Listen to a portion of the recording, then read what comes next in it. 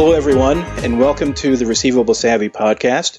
I'm Ernie Martin, founder and managing director of Receivable Savvy, where we provide research and best practice to help master the order-to-cash process. Today, we're joined by Sid Chakrabarty, Director of Solution Engineering with HighRadius. And what we'll cover today is how AR professionals can better understand and wrap their arms around automation in their organizations. So welcome, Sid. Thanks for joining us. Thank you, Ernie. Thank you for bringing me in, and hello to all our listeners. Excellent. So, and Sid, we know you're real busy. You've got a full plate and everything, so we appreciate you carving out time to spend with us. We think it'll be pretty fruitful for our audience. And so, before we sort of jump in to our topic at hand, tell us a little bit about yourself and your role at HighRadius. Sure. So I am the Director of Solution Engineering. That's my official title. What this really means is IT lead a team of subject matter experts focusing exclusively in the credit to cash space. We do our market research, we interact with clients, understand their pain points, and then accordingly fit it into our product, talk to our product management, and then help them develop products, and then convey the value to our customers. That's typically what my role entails. Okay. Excellent. And so let's jump right in and talk about pain points. You just mentioned that accounts receivable professionals express about automation solutions is the constant need to interact with internal and vendor IT teams for regular upkeep, maintenance, and things like that. How do you see that changing in the years to come? Sure. So traditionally, if you look at AR, right? AR traditionally has been probably the most underserved function. If you compare it with AP, you will see that a lot of technological innovations have been done in the AP space, and the AP space is very mature. But AR traditionally has been underserved in the sense that you never had proper targeted solutions that were solving the customer need. Internally, you'd see organizations just hiring more and more people to take care of the manual, repetitive work. Right. Thankfully, that is changing. One of the reasons that you mentioned, right, the constant upkeep. The reason was because since there's a lack of actually dedicated solutions focusing on the actual need, right? Everybody kind of takes a framework and then tries to build a custom solution around it. And since the solution is custom, right? It's custom. It's probably not based on best practices, and it's based on a few people's understanding, and there's not enough knowledge transfer around. So basically, there's a lot of effort related to the maintenance, and hence.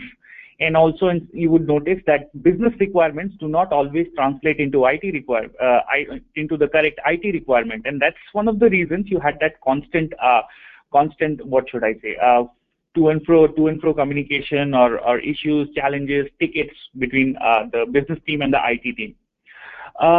Right now, we are seeing that is changing, and also from an IT perspective, we see that the IT folks were technical experts, but they really did not understand the business. But thankfully, that relationship between the credit and AR professionals with IT team is changing, and it will continue to change in the years to come. Previously, these relationships have been very transactional in nature, and now people are realizing the strategic value that IT teams, whether internal or external, are bringing to the table. And what the IT teams themselves are doing from their side, they're leveraging best practices. Now that people have experience and all of that, they're leveraging best practices across a large number of organizations, different industries, different geographies, to help and redesign the business processes to be more effective. So the focus really is shifting away from, let's say, meeting the stated technical requirement to solving the actual business problem. And that is how, and I see that becoming better and better as the time goes on. Okay, and that's very interesting, because as that transition occurs, and I think you're right, because I see that myself, and we talk to a number of our other collaborators, and they see it as well. And so internally in an organization, you've got some folks who feel really compelled to stick with their incumbent systems and their incumbent solutions. And so, since that transition has to occur, is that something that is sort of spearheaded by typically an individual, or is it best to put a team together, do an assessment, and to walk the organization through that transition? So in short, what's the best way to try to tackle that? I think ultimately everything boils down to a return of investment and a business case. And that's how you're going to let's say cost justify a project, but that's only from a financial standpoint or from a justification standpoint. The other thing is, as you said, people love their old system. They are in their comfort zone, right? And they found a way to they found a hand to work with the current system, right? So what also needs to happen is basically to paint the correct picture to the ultimate stakeholders, or I would say rather the end users who will really use the system, right? So it has to be a combination of, let's say, and everything driven to an ROI, and then as you mentioned, as an assessment. An assessment should focus on how it. I mean, again, going back to my earlier point, it should not be based on strictly of a requirement list based off an Excel or an IT stated list just because you have this shiny new tool. You should really go through that assessment wherein you actually sit down with the business users. You can do it. You can have a team for that as well. But the idea is to really sit down with the business users, have them walk you through a day in a life and use that to come up with your requirements, and also figure out what they like, what they do not like, what they like, what they do not like, and also look at manual repetitive activities which you think are not a best use of their times. Based on that, if you can come up with a business case that attacks each one of these points, right, to kind of cost justify the initiative, and again at the same time build on the data that you have gathered and give the end users a true picture of what the future with better and improved processes can look like. That I would feel is the ideal way to go. Okay, and that makes sense. And so, as organizations try to do that, because you've got small organizations, mid-size, and your large Fortune 500 or Fortune 1000, and I think we're so used to seeing larger organizations devote teams to spending a lot of time studying this issue, addressing it, and devoting resources to it.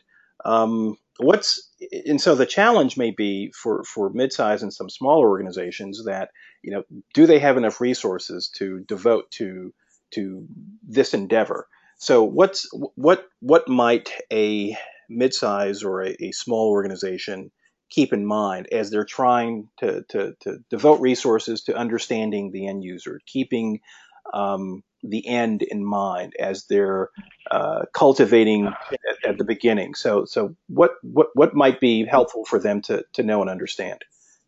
So that's where really, from a mid-size, as you said, from a mid-size company who probably don't have enough resources to focus on this assessment kind of an activity, that's where really probably an outside vendor could really come in, but an outside vendor who's really not a jack of all trades, but really a master of the AR space. Right. That is when smaller companies could probably leverage resources who have that depth as well as the breadth of knowledge not just of a system, knowledge from a business standpoint, knowledge from the best practices that are in, and help guide that small to mid-sized company to prepare for this transformational change. And of course, I understand that they may not have enough resources to dedicate full time, but still, I mean, I don't think you can shy away from the fact that you will still need to have your resources involved in some capacity to aid the external consultant, if you may, with the process. Right, exactly. And so, Sid, we're running a little bit out of time. But we'd love to have you back to talk about a couple of other issues related to this topic. So, if you're able to come back, we'd love to have you back. But thank you again for spending time with us today to talk about these things that are important to our listeners. And we look forward to having you back again. Thank you, Ernie, and thank you to the listeners as well. Okay. And thank you, everyone, for listening. The next podcast will feature most likely Sid, and so we'll be able to go a little further into what organizations can do in addressing their automation needs. So we look forward to seeing you on our next episode. Take care. Bye-bye.